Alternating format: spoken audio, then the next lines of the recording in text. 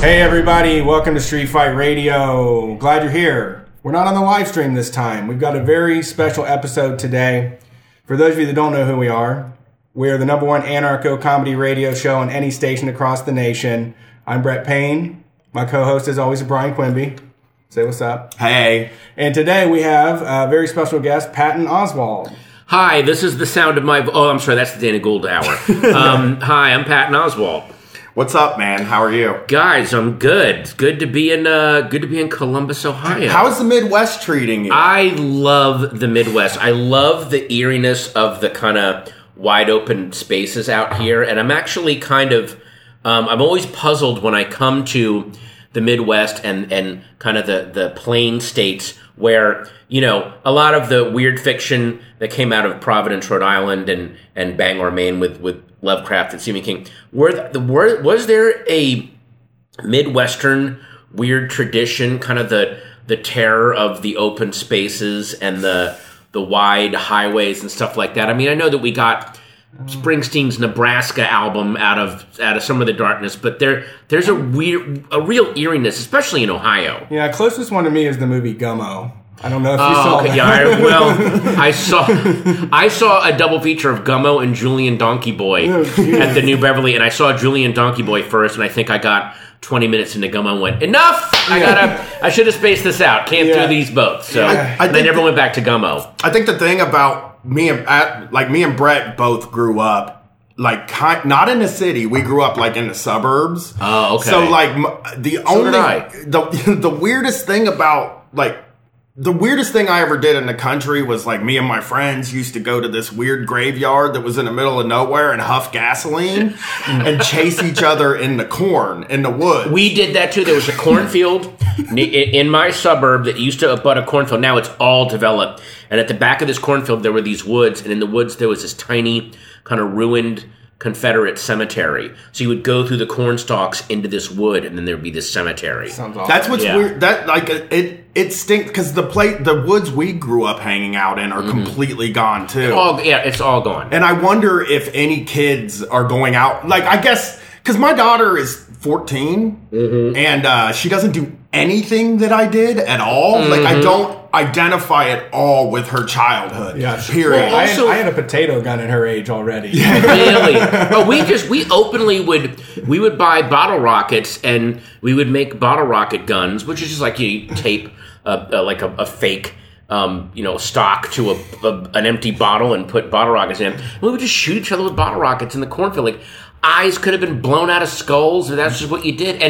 And you were a shitty parent if when your kids came home from school, they stayed in and watched TV. A good parent was go outside, come back at 6 when dinner is ready. Right. That was a good parent. It was. I mean, my parents, I have 4 brothers and sisters. So, okay. They were just get out of here. How were you, please. the oldest or the youngest? I'm exactly in the middle. Well, see, at that point, they're like, yeah, we don't care. They worry about the first one. By the time you came along, they're just like, he's fine. It was real weird. The first 3 of us didn't graduate high school when we were supposed to. Really? My sister, my brother, both didn't graduate at all. They got expelled, both of them. And then I didn't pass the last year. So when I talked to my kid, she asked me what I was doing when I was her age. And I told her, she was asking me, what was a regular day when you were my age? And I said, well, I used to hang out at a pool hall and smoke cigarettes all day. Right, yeah. At 14, that was my whole life because nobody was telling me that I had to do anything. I never had kid. It seems like now, at least in the city, I'm sure there are bad kids. I mean, I go to Wendy's and see kids stoned and giggling and acting like fucking idiots. But I think it's parents are cooler now, I guess, in a way. Because I know that I've never disciplined in any real way my kid. And by the time I was 14, I'd been grounded 1,000 times. And you remember it not taking, so you're like, well, what's the point of doing this? It's not going to work. Yeah. I mean, I think, again, maybe we're all seeing a very limited section of what's going on in America. I'm sure in a lot of these devastated industrial towns where, prescription drugs are wiping out families. God knows, the kids are maybe growing up feral wolf children. But that's a lot of our friends. Yeah, for the most part, it seems like there's a lot more, at least in my circle of friends who are parents, there's a lot of awareness of how we were raised and what worked and what didn't. So, there's no reason to do it. And there's also a very good awareness of how to explain shit to kids in terms of, I know this sucks, and this sucked when I first had to do it, but here's why it's beneficial. Yeah. Rather than us being raised like, just do it, and it'll be fun. We're more into explaining, well, here's why. Yeah, and it's like, it's easy to just start screaming and yelling, but it doesn't get anything done. If you take the time, that's a bigger punishment than screaming and yelling. When your parents sit down and want to talk to you, it's like, that's a punishment. How old's your daughter? She's 14, and when she was 5, 6, 7, 8, in between those, still to this day, it's like when she did something bad, she doesn't do anything bad now. I have a very loose interpretation of what bad is. Anyway. Yeah, exactly.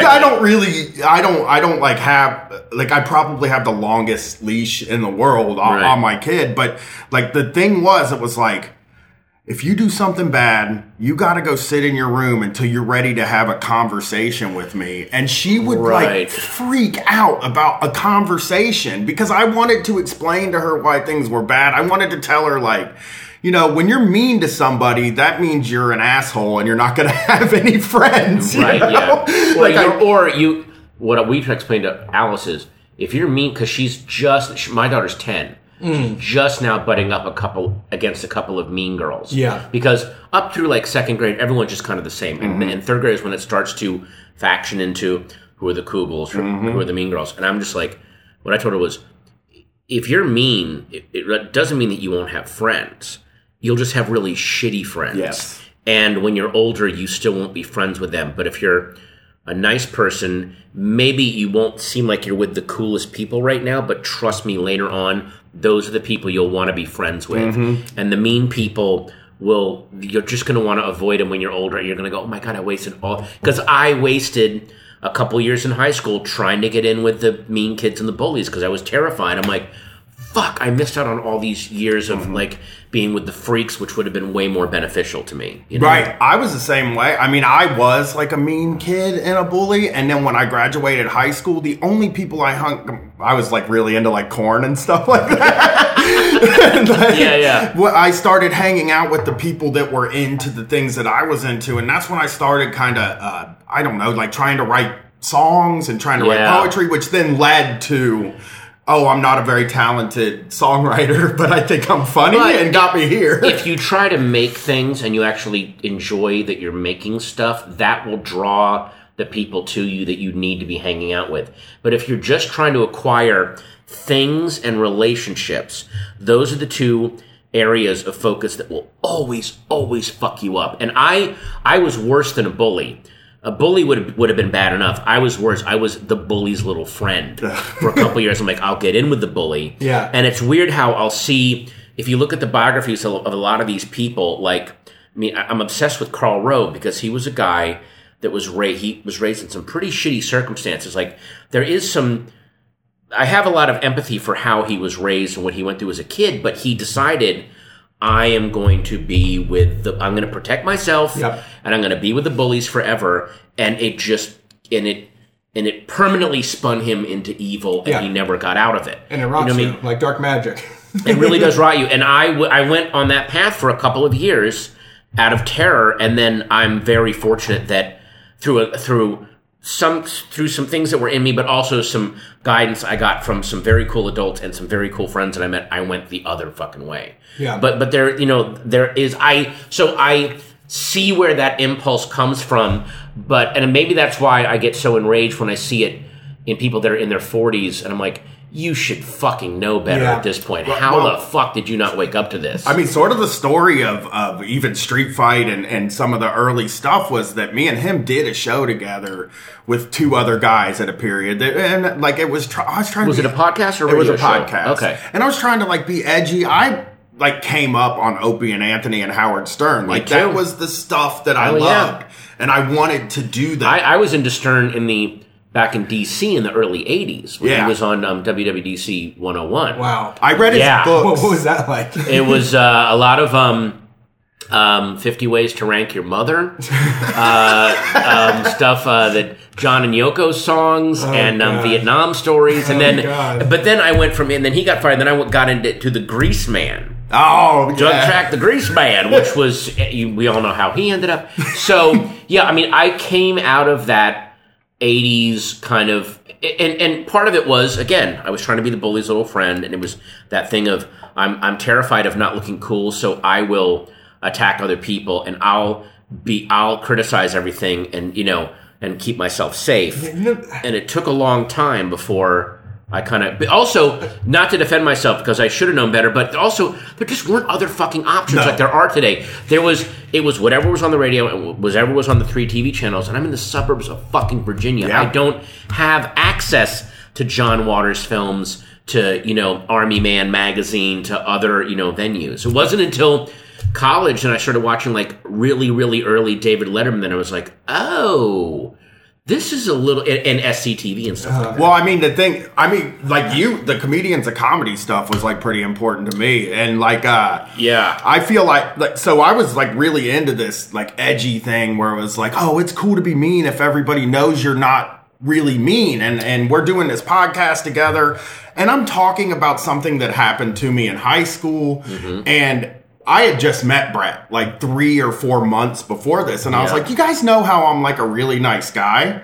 And Brett was like, you're not like nice at all. You're not nice to anybody. And it shocked me in this weird way where then I started to think like, shit, none of the people I grew up with hang out with me anymore. My wife is pretty miserable right now. And like, the only thing the thing that I do all the time is like I try to cut people down when they're in front of me, but try to do it in like Opie and Anthony way, or tough crowd. Right, like we're just busting each other's balls, but it's like it's not fun for the person that's getting their balls Well, busted. I mean, again, it's fine if it's all equals busting each Yeah. other's balls, but when you start projecting it out, or when you specifically bring people into your circle just for the purpose of Yes. busting their balls, that gets kind of evil after a while. Yeah, and I did that a lot. Yeah, and that gets, and also it just gets kind of sad. Yeah. Because if your whole comedy is based on excluding people, eventually you will exclude everyone. It'll be you and your little group, and then you'll have nothing to do but turn on each other. Yeah. And then it all falls apart. And I saw that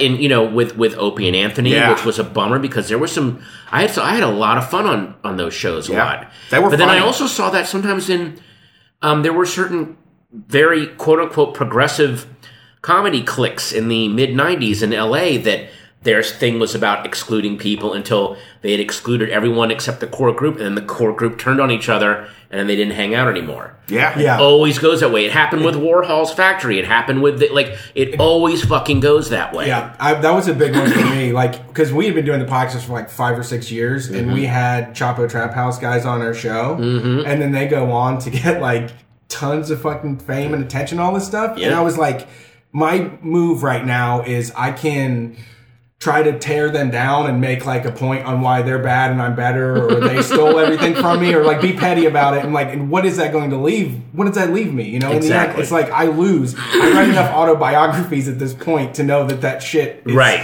blows up. But also, But then, you like- go ahead. Sorry. But like the working with people, lifting other people up, building the scene and being around people is what gets us all together. Yes. It's not That's it's not a competition at all. Like, And No. that's what I see with what like the model that I see for what we do and what the other people around us do is like kind of like what happened with Mr. Show and stuff like Yes. that, where it's just like this huge group of people that are doing something that is kind of the same, but everybody's different. And I saw that in Mr. Show, that there was a delight in launching people. And I kind of tried to bring that to comedians of comedy.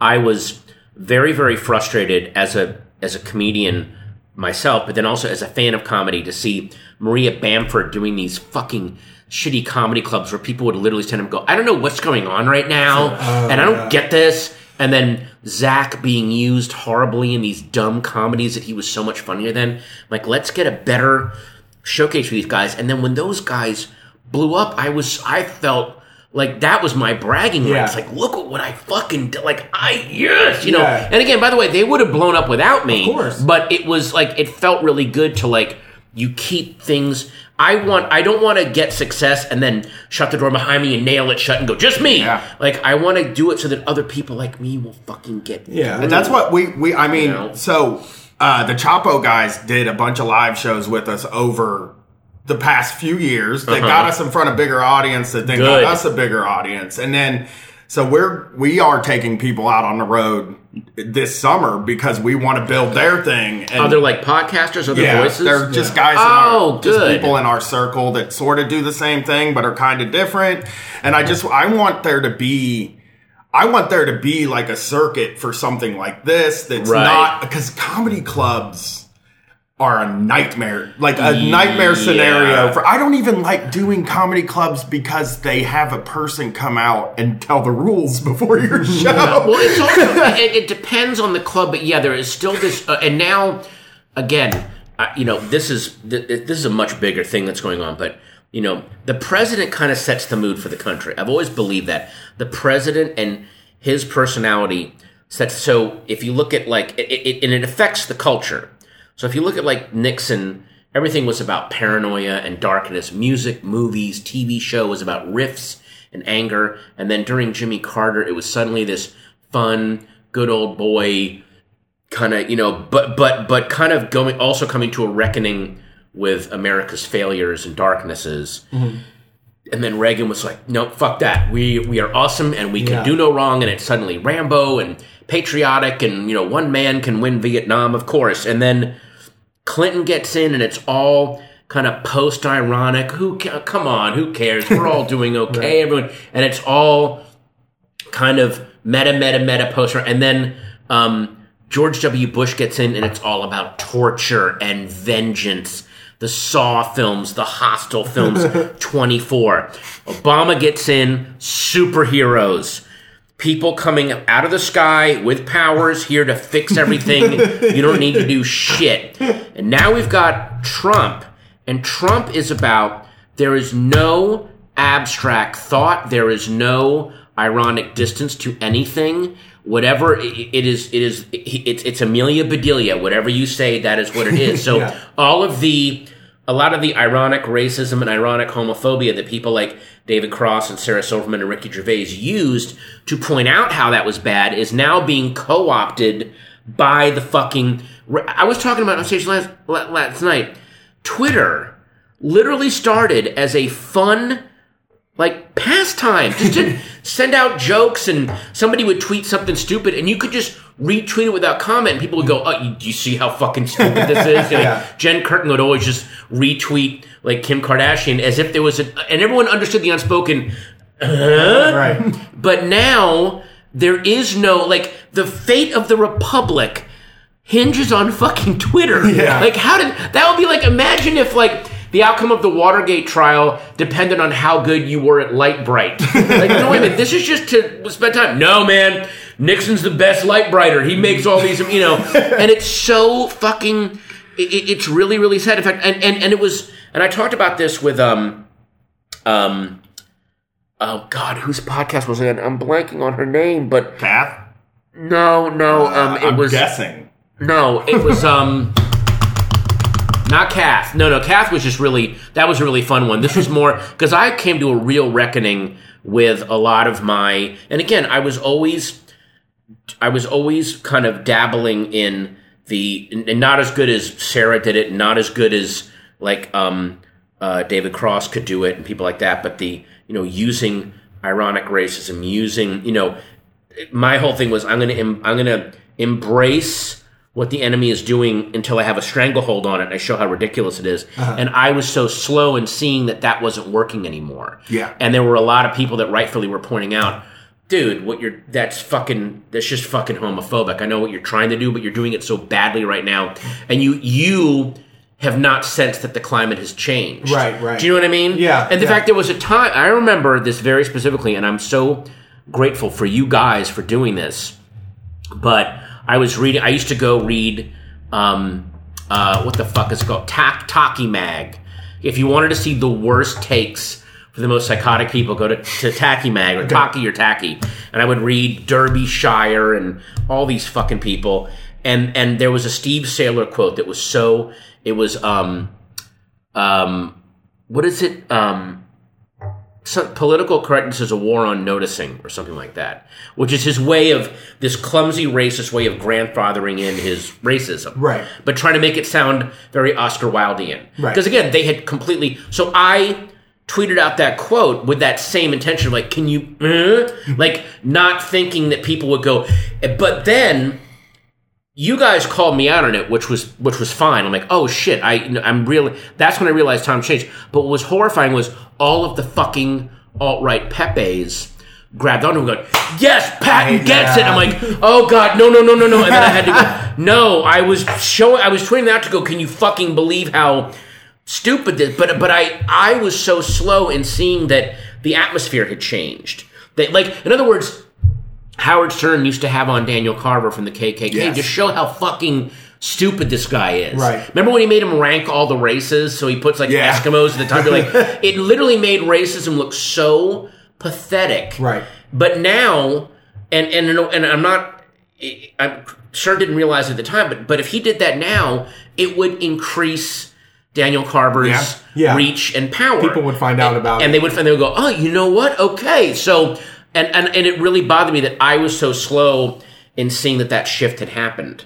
And it really, really bothered me for a long time. That like, am I just so fucking cocooned in my meta 90s irony that I can't fucking see it? And that was a really scary thing for me. Yeah, I think I think the same thing. We keep saying like, eventually we're going to be outmoded. Like we're about 5 or 10 years away from someone telling us that we're canceled for something that we've been doing this whole time. That's what I think too. Not to be like against it, but you're right. It's just that I think that there was a lot of comedians that became babies about it, and that didn't. Oh, I did too. It didn't see it as like a challenger. I got so defensive and babyish about it. And go ahead and I'll finish my thought. But go ahead and finish yours. I think it just opens up a new arena for jokes. It's new areas to joke about stuff. Like you can joke about trigger warnings, ironically, and people don't mind because they know that you respect them in all other cases or whatever. You can joke about what's going on, but you do have to pay attention because you need the audience. The audience is the other half of the conversation. But you also have to go, who am I hurting? And even worse, who am I helping right now? Am I giving ammunition to the wrong fucking people? That's true. And that was not a consideration 10 years ago. And everyone that's like, you couldn't fucking make Blazing Saddles today. Well, you shouldn't want to make Blazing Saddles. You should want to do the next fucking thing. Right. The next level of it. But also, shit has fucking changed. I'm sorry to say this, it's just not fun and games anymore. Yeah. There are really dangerous fucking people that have co-opted the meta post-ironic attitude for some really fucking evil ends. So if you're hanging on to that because you're the first person that found it, that's not good. Yeah. And I realized that when I was doing all that shit, because I rewatched that documentary about Lenny Bruce, the one that De Niro narrated. And when people keep forgetting, when Lenny Bruce first came up, all the established comedians were like, this is bullshit. This is wrong. This is, we talk about, because he was, as much as he was doing politically incorrect stuff, he was also saying, going up and talking about your fucking mother-in-law and doing like standard race shtick is late. I want to do the next thing, and they're like, "What the fuck is wrong with what I'm doing?" And I realized, oh my god, I was like all those old vaudeville assholes yelling about Lenny Bruce when people are yelling about Lindy West and all these progressive. They are the people that were just as angry at Lenny Bruce. And weirdly enough, they bring up Lenny Bruce as their defense. Yeah. But it's like, you're evoking a comedian from the early fucking 60s to defend what you're doing now. You shouldn't be fucking doing that. I mean, I was always, like, and one of the things that shocked me a lot about, like, kind of 2008 to, like, 2011, when there was all this talk about political correctness and comedy and stuff, one of the things that shocked me was, like, I always felt like so like a guy like Jim Norton goes on stage and he's like trying to get people mad That's his goal. His Right. show is called Please Offend Me or Please Be Offended. And then when people are offended, then it's like, oh, everybody's a bunch of fucking babies and I can't say what I want to say anymore. Right. And it's like, but dude, you did say what you wanted to say. You said it. Exactly. And like, it's not like it's unimpeachable. Nobody's allowed to say anything to you about it. And like, that was one of the things that weirded me out. Like in the early days of Street Fight, that kind of,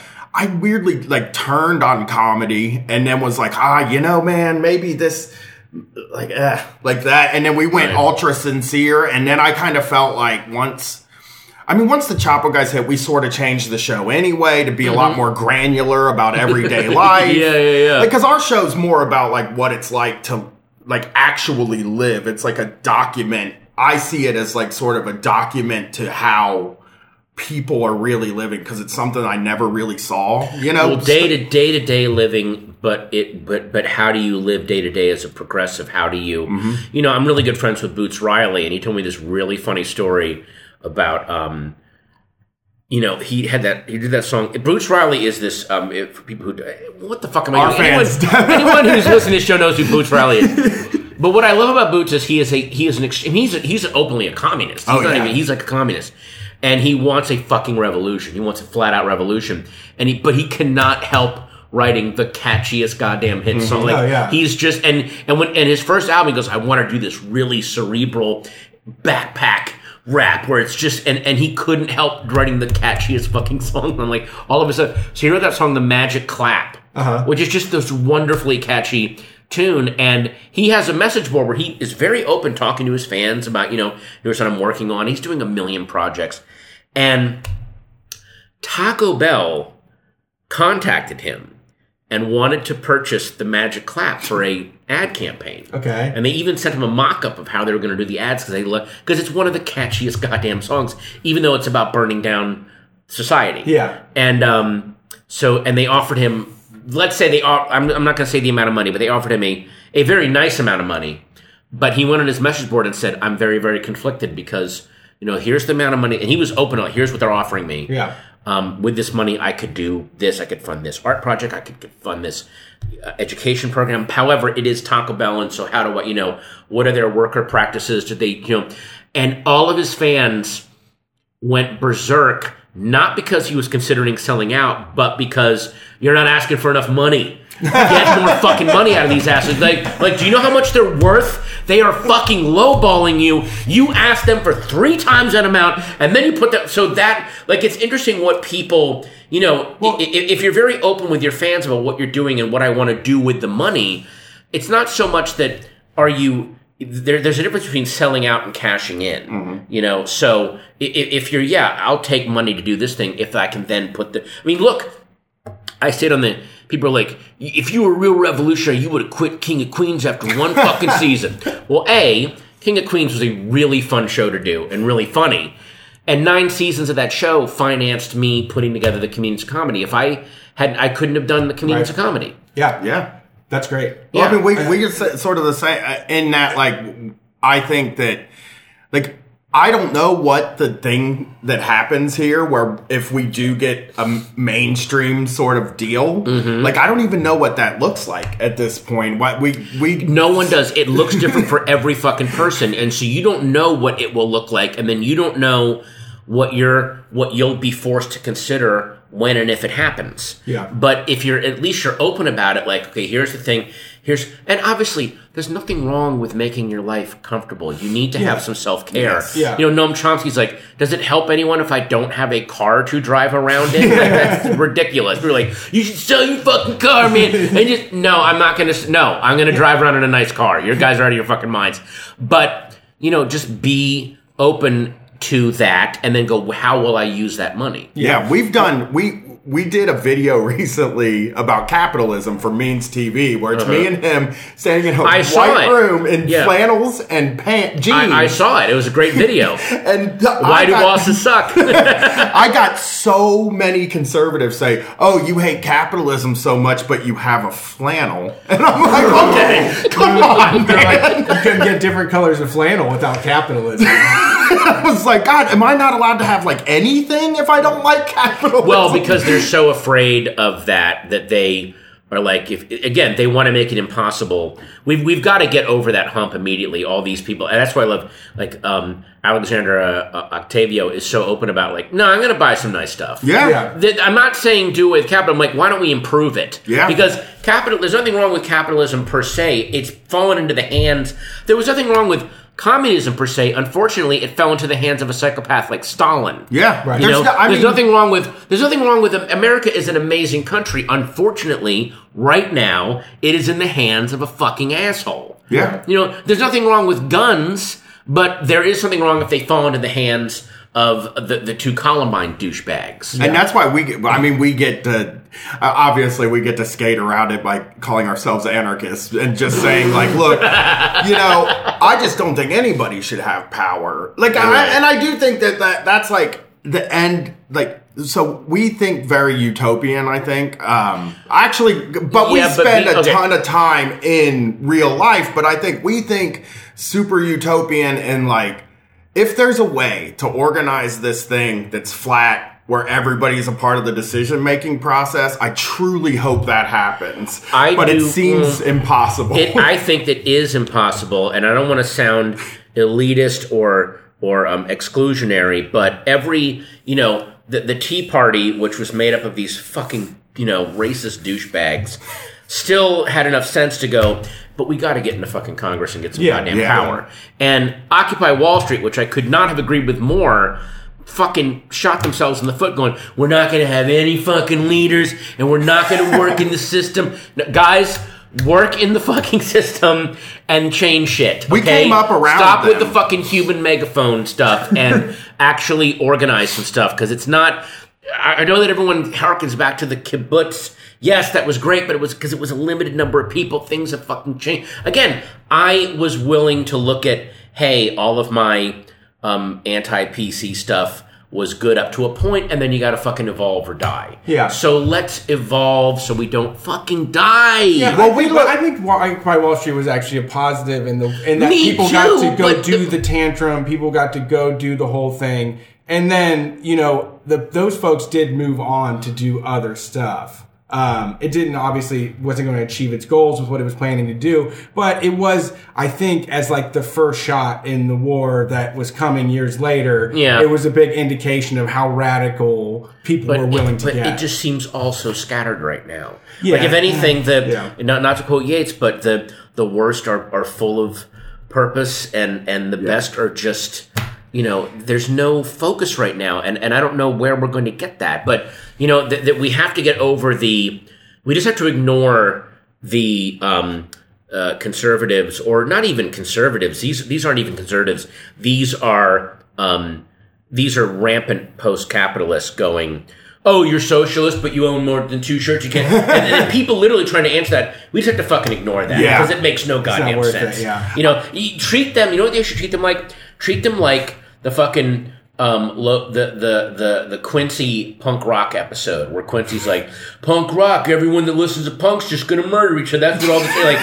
Just fucking ignore Jack Klugman and go do some music. Yeah. You know what I mean? I think that like what ended up happening, I think was Occupy Wall Street. I think did lead to Obama, which wasn't 100% positive, but it was something. We've also got to get rid of the 100%. There's no fucking purity. Just get as close as you fucking can. Well, I think they're doing that now. I think a thing like Bernie Sanders, or like the shit that the DSA is doing, or AOC and things like that, are getting closer than I would ever have expected. I want Bernie to get the nomination. If he doesn't, I will vote for whoever they fucking nominate.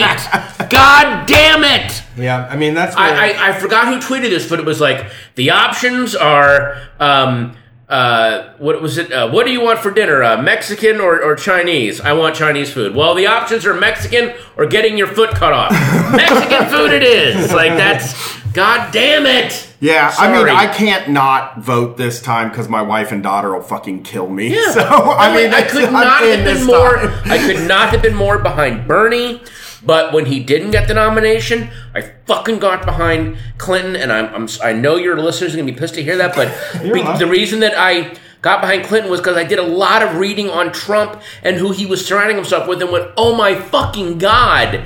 And all you have to do is read The Fifth Extinction by Michael Lewis and go, whoever they fucking nominate, get behind them. It did feel like such an impossibility that Trump would get elected. And I'm like, here. I know. At the time. Felt impossible to me too, but still. At the time, I guess I was reading like a lot of. I was online and we had gone. I've said this before, but we had gone to both conventions. And when I look back on it now, I went to both. Did you cover them? Like, were you there? Like, oh my God. I was in Cleveland with Matt Chrisman from Chapo Trap House. Yeah. And then all of us and Chapo and a few other people went to Philly and we're like there for that. And like, I should have seen that when I was in Cleveland, there was real enthusiasm and people were freaking out and they were partying. It looked like fucking conservative Mardi Gras, which is sad. Yeah. But it's still, everybody's like wearing Friends of Coal shirts and like American flag hats and dancing in the streets. And like the Democratic convention looked like it was somber. It was like a funeral. And like, it was like, I can't, without saying that the Democrats sort of strangled a movement in that 2016, like they strangled the hope out of a bunch of people. Yes, they did. And like, I can't blame them for that. I'm not blaming them. I'm not blaming anyone. I'm not blaming Bernie or anyone for that. But I'm saying there was something coming that we just either could not see or we couldn't imagine. And I'm rereading William Scherr's Rise and Fall of the Third Reich, and I know there was like, oh great, a fucking Hitler analogy. But god damn, the parallels are blatant, where everyone was like, oh yeah, there's I don't know if there's a show, I don't know if you guys have seen on Netflix called Babylon Berlin, about I have not watched that. Berlin before the rise of Hitler, right before, as Hitler's coming. And there's a very chilling scene where you're like, well, there's going to be a lot of... Hitler's only mentioned once in all the episodes, and all it is a couple of young guys, and one of them says some quote about like society, and then someone goes, oh yeah, who's that, Hitler? And they go, oh no, it's this other guy. And you realize there were a bunch of fucking Looney Tunes in beer halls and corners yelling and screaming. And these are like young right-wing, like Proud Boy style youths. They're like, which one is that again? Like, no one saw it coming. Even the people that would have benefited from it. Right. No one fucking saw it coming until it was too late. It was hard to see it coming. It felt like an impossibility. And like in the 2011 election, in the 2012 election, I like kind of watched that thing through the lens of like journalists, and they ended up being right. Like they ended up being right that Obama was going to win and all this stuff. Mm-hmm. So like in 2016, I think like I trusted them more.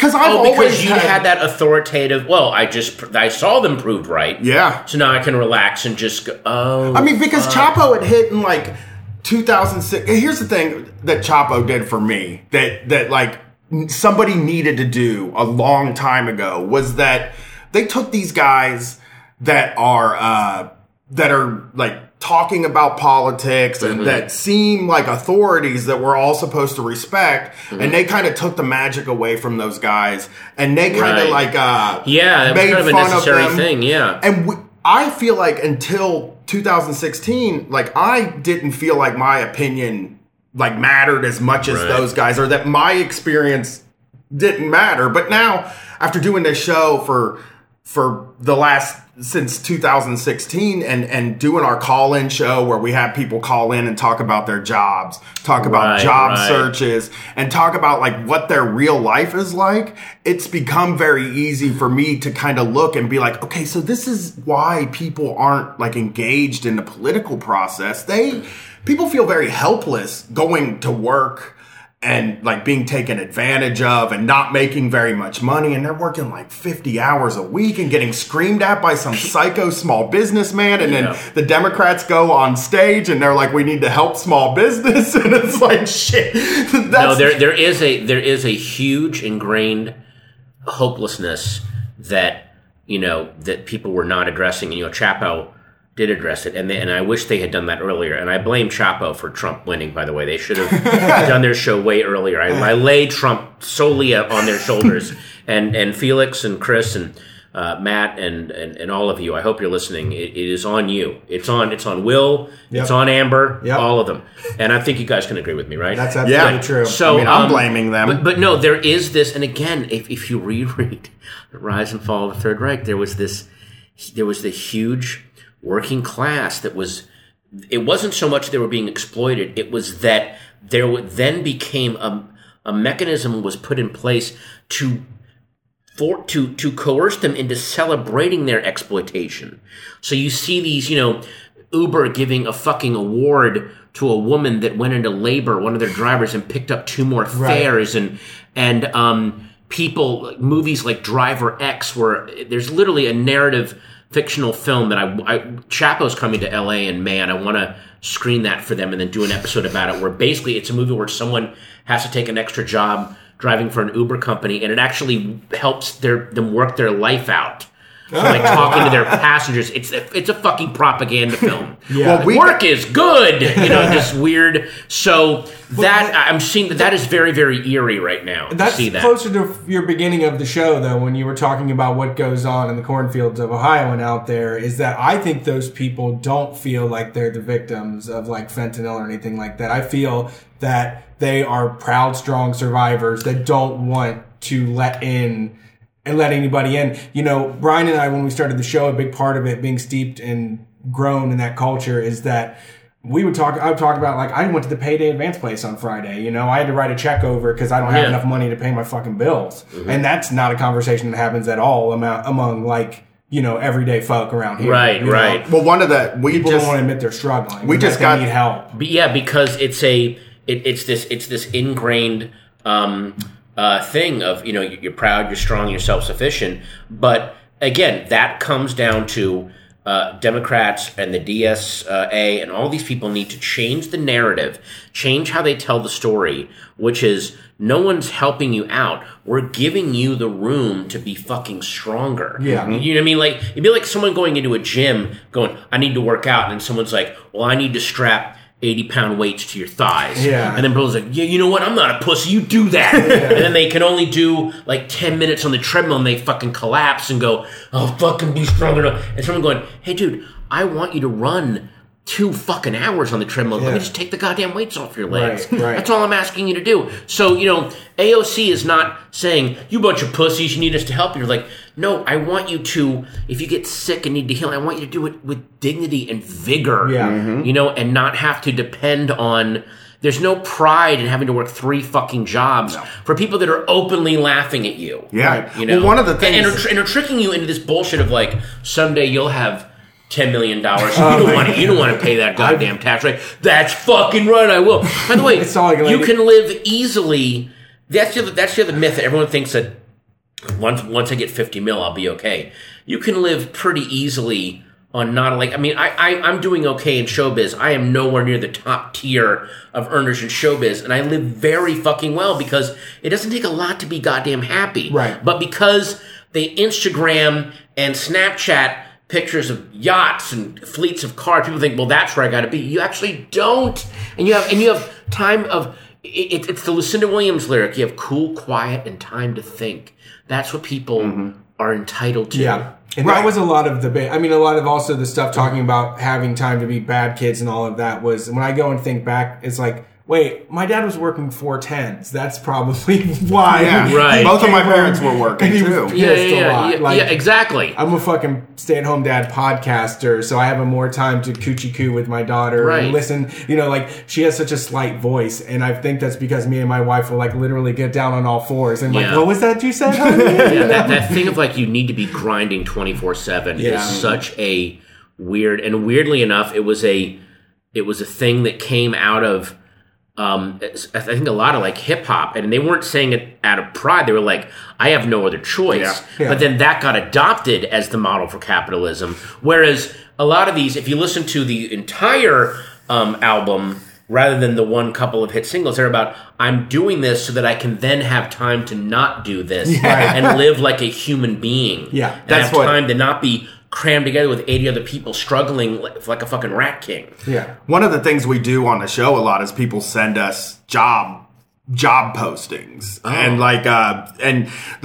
we like to examine most of what we talk about is like attitudes around work and what your everyday life is, or like what your bank account's like. This show up until this year, we did a bit where every time one of us overdrew our bank account, we pulled we said we're pulling the calendar back. The bank account's been overdrawn. It's been 0 days, Yeah, yeah. And we just got this one this week, and it's like, I want to read it, and we can talk about how it must make people feel who were going out and applying for part-time work. This is at Moe's Original Barbecue in Fort Collins, Colorado. This is a part-time job.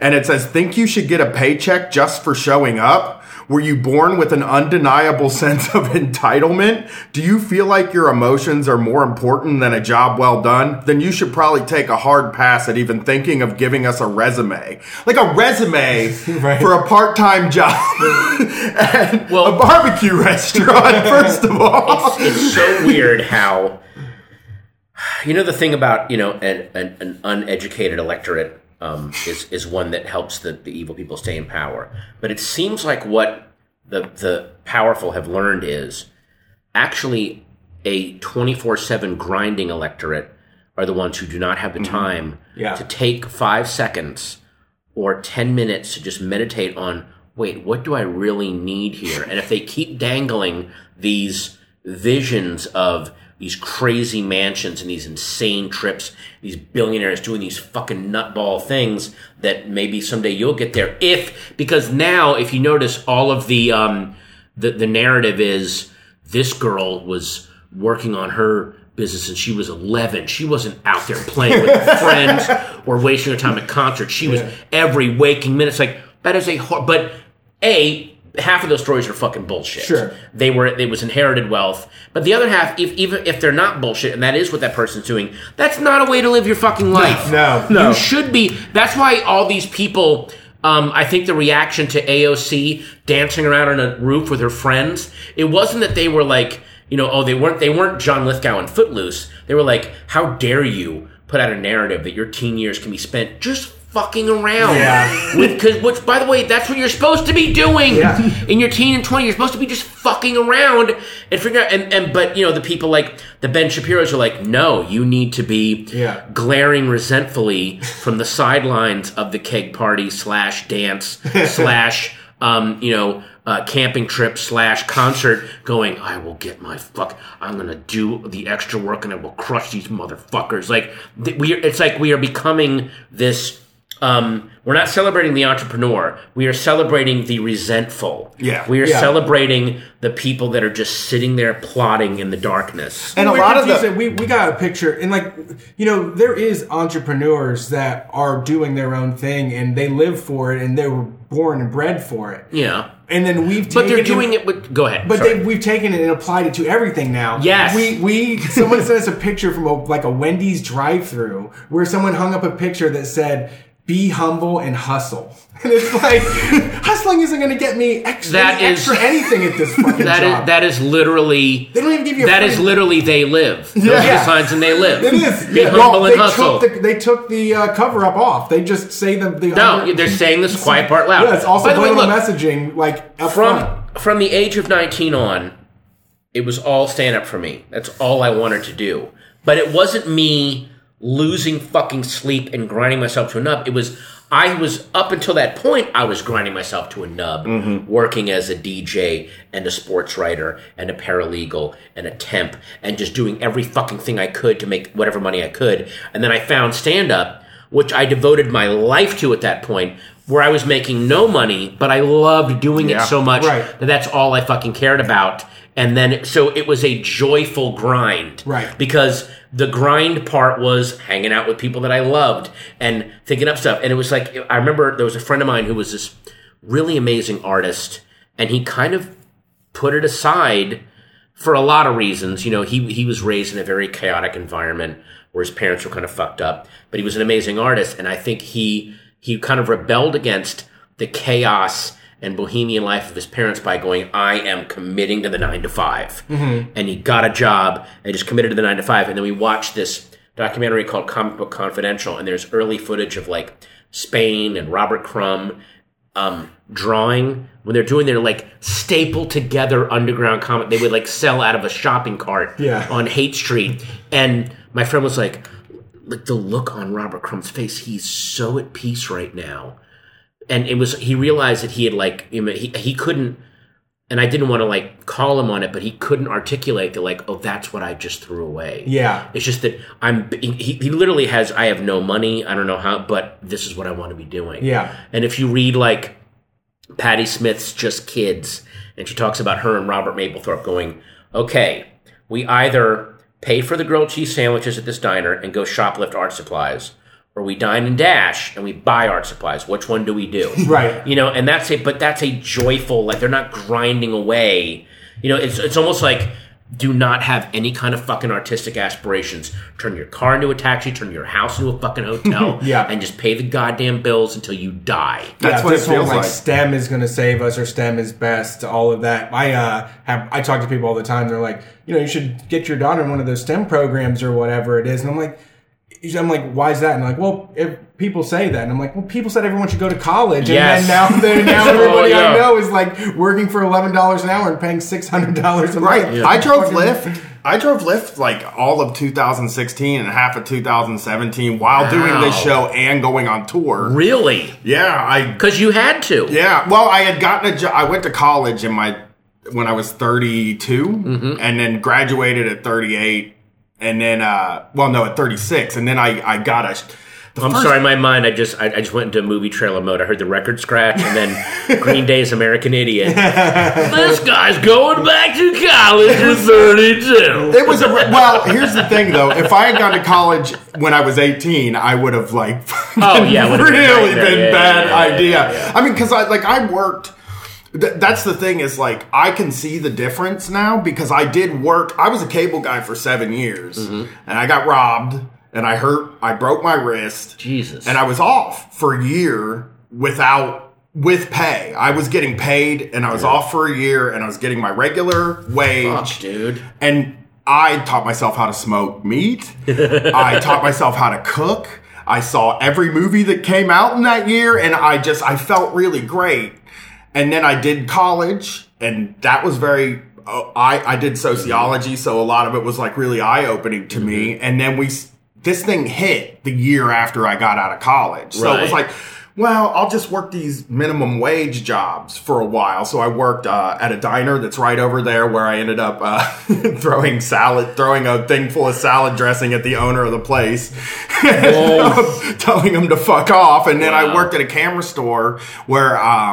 I said, hey, I'd like to make $9 an hour. And they were like, what about $8.50? So I made $8.50 and then I did Lyft. And, but those days, those jobs, when I was driving for Lyft and touring and doing all this stuff, like that was fucking fine with me. I was totally okay. I felt like this thing I felt like I had still something. had a creative outlet in there. Yeah. There are people, in other words, they don't want you having that. There is a thing of like people should just be fucking working, and then they will buy the content that they get or stuff that they buy off of us. And everything that's ever been great in society came from people who had time to fuck around and daydream a little bit. Yeah. And if we take that away, that's the end of society. That'll end society quicker than global warming, which is going to end it pretty fucking quickly. And this rise of just openly. This rise of white nationalism that everyone is just kind of shrugging their shoulders at. Yeah, it is. Which I cannot believe this is fucking happening. Well, it's like that we've both sided white supremacy. How are we here? Yeah. How is this fucking happening? I think people are genuinely miserable. Like in those years that I was in the cable company, I was like waking up every morning and throwing up in the bushes and having panic attacks every day. Damn. And I thought I was fucking weird. I was like, well, you know what, man? Maybe I'm just a weird guy. No, you were aware of what's going on. Yeah. And you knew the thinness of the ice you were standing on, and you were right to be panicking and throwing up. And when I got out of it and we started taking calls and people started sending us emails, they were doing it too. Right. And it was just like, everybody feel like does every single person feel like they're on a razor's edge? And if that's true, does some people are going to come up with the wrong solution to living on a razor's edge. And some people are going to I want like everybody to take power back from their bosses or from the people that are oppressing them. But some people are going to think that more oppression is needed. It's like we see people dying of like fentanyl overdoses here. Yeah. And the response generally in local news comments is we should give drug dealers the death penalty. And you're like, that's the wrong solution to this. Pause this for a second. I need to pee. I want to come back and key off something Cool, you said. I just need to cool. pee really quick. Sure. If you guys need a restroom, there's one right there.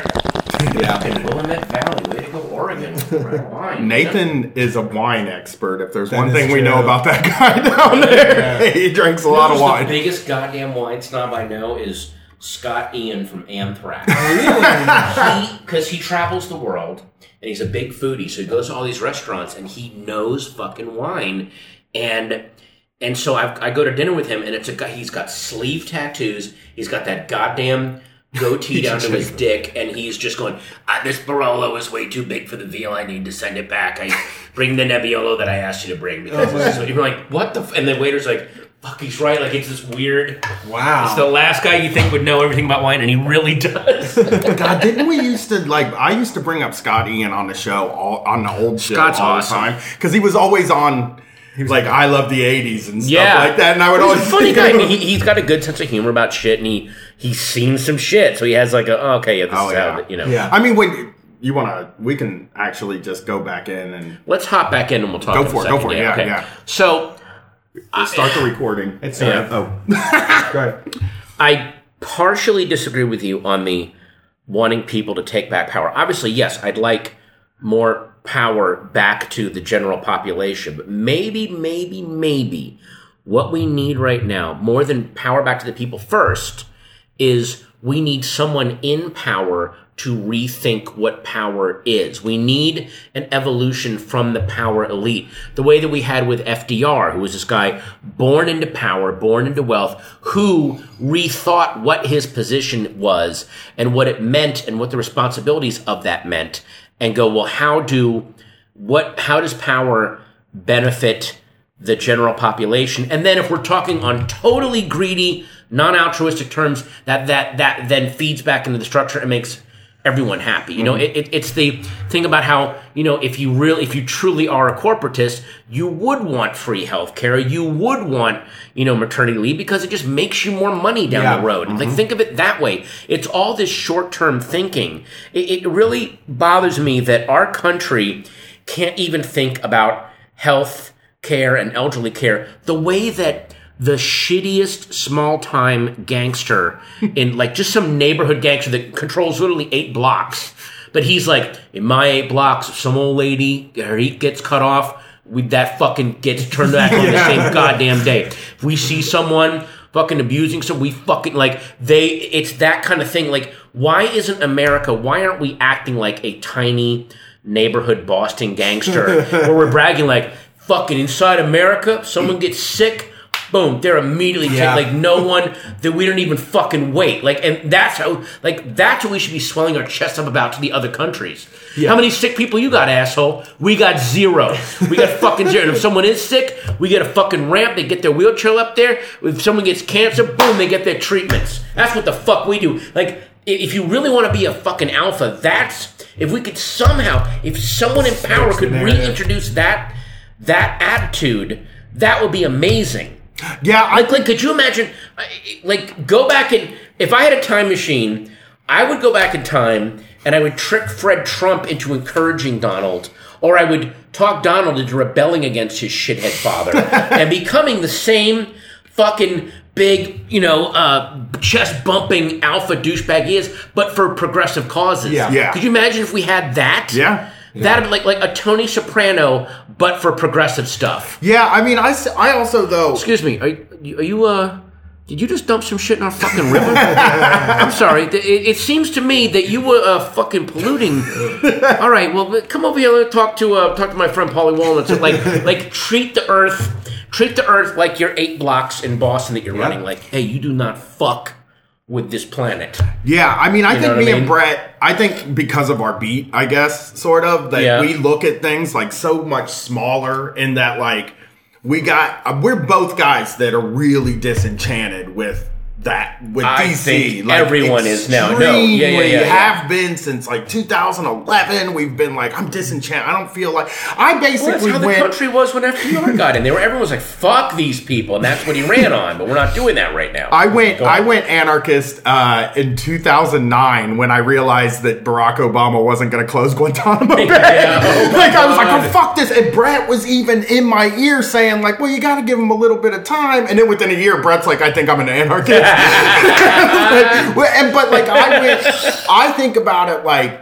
I try to figure out ways to concretely change people's lives to make them more comfortable. Yes. So then in the end, they have time to do the same sort of research that me and Brett have done. Yes. And then move forward. So we've talked in the past, if we make a bunch of money, one of our goals is to open up a garage in Columbus that people can volunteer to fix people's cars for no money. Great. Because we have been broke many times, and when your car breaks down, you are fucked. It is the most fucked you can ever possibly be. But keep that small city gangster attitude towards progressive. That's a really like, hey, if your car breaks in our 8 fucking blocks, you bring it here, we get it fixed in an hour. That's what we fucking do. Like, it's that bragging shit. And it's like we interviewed a guy named, what's Garth's last name?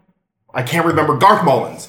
So he is an opioid activist. He's a drug war activist. Mm-hmm. And he was talking about safe injection sites and doing methadone clinics and things like that. He does a podcast called The Crackdown that I can't recommend more. It is fucking incredible. Thank you. So something he's talking about trying to pull off now is with the Canadian government, he's trying to get them to let him and a co-op of people do a bulk order of heroin, medical grade heroin that they will trade around with, that they will distribute to each other and do just what they want to do. And like I said, it's already hard enough in the United States to get safe injection sites. Like, it's impossible. Neighborhoods freak out and they come and arrest people. And he was like, well, it was that way in Vancouver too. Until we just started doing it. And they saw that there was success. So we just kept doing it. And for me, like, I look at something like that and I'm like, I wish I had the guts to do the right thing for the people that I think need help. And when I think about like fentanyl, I was talking about the solution to a lot of people is like harsher laws. And for me, it's like, can we like just get people doses that are not going to fucking kill them? Exactly. Like, can we just do that? Yeah. We have Start the ability. there. Yeah. If we start off with them not dying, then we can start with getting them off. Yeah. And but that's not even the way we think in this world because it is so harsh. I think there's nothing preventative. Yeah. It is all either vengeful or it is what's the fucking word I want to palliative. I know I'm saying it wrong, but it's we wait for the problem to rear its head and then we fix it. But there's no like, hang on, maybe we should, Yeah, because it's always been done. And like, I think a lot about just being able to get people at their job, right? Like at a job, we can always say like, oh, we need a union, right? Every job needs a union. Yeah. Okay. But then some jobs are not going to get a union, but they could. We have seen in our time just doing this, we have seen success with people agitating to get a guy hired that got fired unfairly. Oh, wow. We've seen success with people agitating for a fan in a kitchen and things like that. And it's like, if people start to realize that their labor is power. Oh, yeah. And that they can withhold that power. Yes. We will win. And that's what my goal is. Well, is to win. That made me very, very, I was very, very optimistic and hopeful when they did the first time he did the immigration ban and people blockaded the airports. Mm-hmm. Yeah. And you do that and people pay attention very fucking quickly in this country. Yeah. And when they saw that labor is going to, go away, and that was hopeful. So, but again, let's focus on that and get that. There was a great Chapo episode a few weeks ago. So you want to start a union? The guy that unionized Anchor Steam. in San Francisco. Brace, How you do it? Yeah, I have him on all the How do time you do- too. Yeah, exactly. I do a regular show with him. But again, again, you're not becoming communist. You're not becoming lazy. It's just you're still doing the same amount of labor, but then you get some fucking breathing room. Yeah. You're not. It's not. You're doing the same labor, and then when you get sick, the company goes, "Well, just start a GoFundMe because we're not doing it." You know, like that's. Yeah. There's insurance companies are literally telling people to start a GoFundMe. Yeah. Get your own fucking way. GoFundMes should be the fact that we have GoFundMes should be so embarrassing for this country. But people, they've spun it so that isn't this great? It's that bootstrap. Yep. Pulling yourself. No, you're not fucking is bootstrap. inspiring. It's also not bootstrap. It's are you popular enough online Yes, to exactly. get your Or can you get sickness someone's cured? attention? It should not. That's not how it should fucking work. No. Yeah. Yeah. I mean, that's where this came from for me, was just being frustrated with growing up and looking at the conversations and reading books and being like, why aren't people talking? Why do we have such bad, like, journalism and news and all of the American conversation is just away from any of those like big issues that are important and affect us all. Yeah. You know? Not being honest about, I think the worst thing we do in this country is not being honest about our financial situation. Right. I mean, That I think is when really- people have money, they tend to be more honest about it. But I know you have been broke, and I'm not broke, and I make more than I ever have now. So, Right. but like in those times when we're broke, we go to the bar with our friends. All of our friends are broke. None of our friends have money. We don't have money, and then we have $60, and they're like, "Let's go out to eat," and we're like, "Oh yeah, let's go out to eat," and then we spend the last of our money and have to figure it out. We never talk to each other about our bank accounts. We never talk to Right. each other about how much we get paid. And if people knew, because when you look at what wages are, statistically they're low. So if everybody Right. knew that everybody else has less, then they'd be like, oh, I don't feel so much like a failure because I have to ride the bus because I don't have a car. And then because we're just, our discourse is so weird here. I mean, the millennial Very thing. strange. I always think about the millennial thing where it's like millennials to me seem like people who are standing up for themselves more than we ever did. Millennials are the only things that give me hope. Not not Gen Xers, and especially not fucking boomers. Talk about a heel turn for a generation.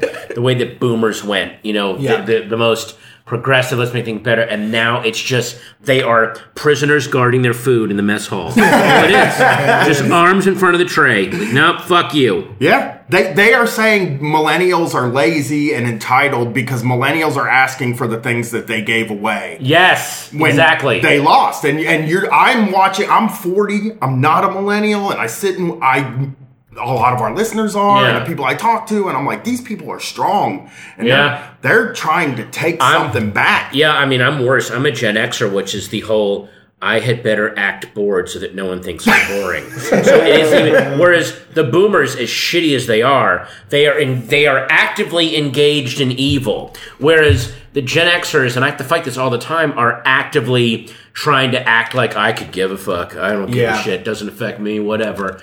And that, you know, and I know that's a weird look in my 50s, being on Twitter and being outraged by a synagogue shooting or the president literally going, the doctors are trying to kill babies and inciting murder. Right. But I'll take being a caring too much douchebag over who cares? It's all bullshit. Brett just had to, I mean, when Drives me crazy, and that's an impulse I got to fight all the fucking time. when people say that these things don't mean anything, Brett actually just told a story on the show this week. He escorts people at Planned Parenthood. Jesus Christ! And in Not as bad Ohio, as other places. I saw a video in Alabama that I was like, God damn, I don't even know if I could do that. Wow, here in Columbus. Yeah. And yeah. Columbus, we have a fence, and thankfully the bushes are growing in. So, but in Ohio, they just passed a heartbeat bill.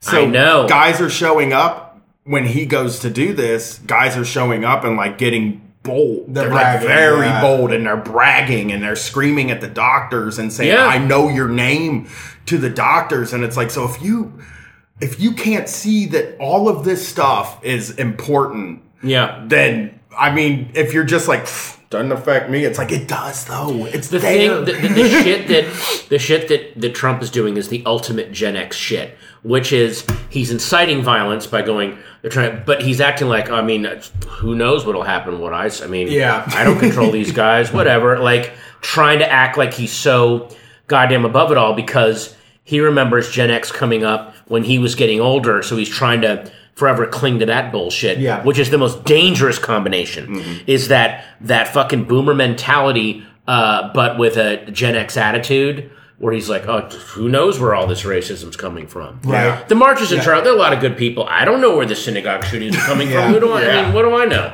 Whatever. Well, That's what's so fucking dangerous. I think we did. I got to say my famous line. I think we did it here. I think we Brett. solved it, guys. I think we did it. Yeah. I think we did it, Everything's man. going to get better now. Thank you Yeah. for being here. We really appreciate Yeah. it. Is there any stuff that you need to get in here? That When will this drop? When will people be listening to this? Wednesday. Well, if you're listening to this Wednesday, you can watch me on Sci-Fi this evening on Happy, a show that I'm on Sci-Fi called Happy. Okay. On Thursday, you can watch me on AP Bio on NBC. And on Saturday, you can listen to me. Oh my God, this is the weirdest plug ever on your show, probably. But I'm doing a return visit on My Little Pony. No, this is not weird. His daughter loves it. Oh, really? Well, it's an episode with me, my wife, Meredith Salinger, and my daughter, Alice, is making her voiceover debut. So you might want to tune into that. She'll Yes, love it. How old's your daughter? She's 6. Oh, okay. Definitely tune in. Yeah, Yeah. she's into it. They're like her Ninja Turtles. That's how I think about really? it. Oh, nice. For me, like, it's Oh, like that's so sweet. anthropomorphic All right. people And- animals that I want to hang out with. When I told my daughter I was doing this, she was like, he's the Goldbergs guy. So Goldbergs. Oh, my God. I love doing that show so much. that show's real fun. Yeah. My family watches it like religiously. It's so good. I love how they take that memberberry shit of 80s nostalgia where you're like, oh, they're just going to do this. But then they turn it into real human, like, feeling and failure and then redemption. It's amazing how he does that. I like that too. It's like all the ugly wood paneling and the old bold prints. It's like everything looks the same, but then the people, you realize, God, they were just like us. Like exactly. You look at those old photos, like old pictures, you just can't imagine them having the same personalities and spirits and all they're just like us. It was the same episode based on the movie The Wedding Singer, where they Rosencrantz and Guildenstern, the movie The Wedding Singer, where the episode takes place in parallel with what's going on in the movie The Wedding Singer. Yeah. But because the thing they do on the show is at the end credits they will show a videotape that Adam shot when he was a kid that matches up to a scene in the show. You're like, oh, that scene actually happened. Right. That episode, the Wedding Singer episode, has a scene with the grandfather, which just feels like amazing comedy writing, and then you see at the end it actually happened. Is one of the most Looney Tunes pieces of footage. Like, oh, this scene, which I thought was the writers thinking the goofiest thing could, happened. Not only did it happened word for, and they run the scenes concurrent, and it happened word for word. Wow, it's amazing. So awesome. Yeah, that I get like anxiety thinking about that because my parents want to come to a live show now, and I'm like, they've never. My dad was always like, well, it's just some weird hobby, and now he's like, next time you're in Columbus, you should do a live show. So we're doing one here soon, and it is the whole show is about me lying to him and getting out of trouble. Wow. So I'm like freaking out thinking about it. Okay. That makes sure you got your own personal Goldberg. I don't know how he does it because like Brett did an interview very early on in Street Fight in one of the local papers, and he said his mom was a Denny's waitress. When he was born, as he said that, she got mad at him and said, I'm not a fucking Denny's waitress. And I was like, oh, shit. That's gorgeous. Yeah. Wow. Well, thanks for doing this, Pat. Thanks for having me on, and I really appreciate it. Yeah, Thank you. Yeah. Thank you for listening to the show. If you want more of what we do, head over to streetfightradio.com. There's lots of stuff to click on, and you can support the show. Well, he was arrested for Facebook posts. Get more The content Facebook over on posts were Patreon, basically his complaint about where the government is patreon.com/streetfightradio. Go check it out. There's free stuff on there too.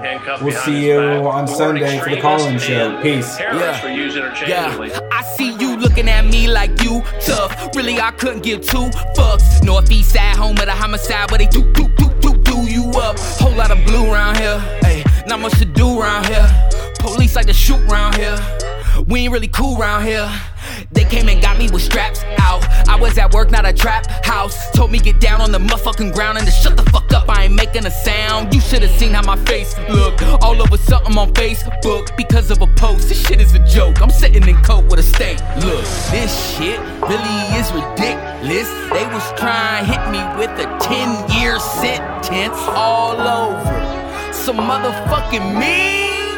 Shit, in your motherfucking dreams. I ain't got no time for that. I ain't got no rhymes for that. Man, everything they say is a motherfucking trap. I ain't got no time for that. I ain't got no rhymes for that. Just imagine I'm white, what they would do if I was black. They gon' get you cause now they asking about my clothes and they asking about my rap. They gon' get you cause Just imagine I'm white, what they would do if I was black. Picture that, it's a homicide. Yeah. It's a motherfucking homicide. Yeah. Pop a politician like a prescription. I got an addiction to fucking the system. They do not listen, so I say we lynch them. Eat all the rich and abolish the prisons. Got no love for no government. I don't give a fuck who running it. Anarchy, I'm on some other shit. Ayy, ACABB the covenant. Ayy, seize all the means of production and take all their money. They living in luxury, yeah. I don't believe in democracy. All that I see is hypocrisy. A piece of paper don't make me free. That was wrote by men who use slavery to get everything that they fucking need. Oh, the irony, I'm just saying. And I'm supposed to trust the police when they kill us in the streets daily. Protect and serve, just some fucking words. Oh, the irony in that saying. Right to vote, what a fucking joke. I already know where my money goes. In their houses and in their boats and in their mouths, I'm at their throats. This shit really is ridiculous. They was trying to hit me with a 10-year sentence all over some motherfucking memes. Shit, in your motherfucking dreams. I ain't got no time for that. I ain't got no rhymes for that. Man, everything they say is a motherfucking trap. I ain't got no time for that. I ain't got no rhymes for that. Just imagine I'm white, what they would do if I was black. They gon' get you cause now they asking about my clothes and they asking about my rap. They gon' get you cause Just imagine I'm white, what they would do if I was black. Picture that, it's a homicide. Yeah. It's a motherfucking homicide. Yeah. The FBI is actually showing up their doorstep saying we're investigating text messages, emails. The National Security Agency contacted one veteran and said he read his emails. They were concerned. So this is a national phenomenon.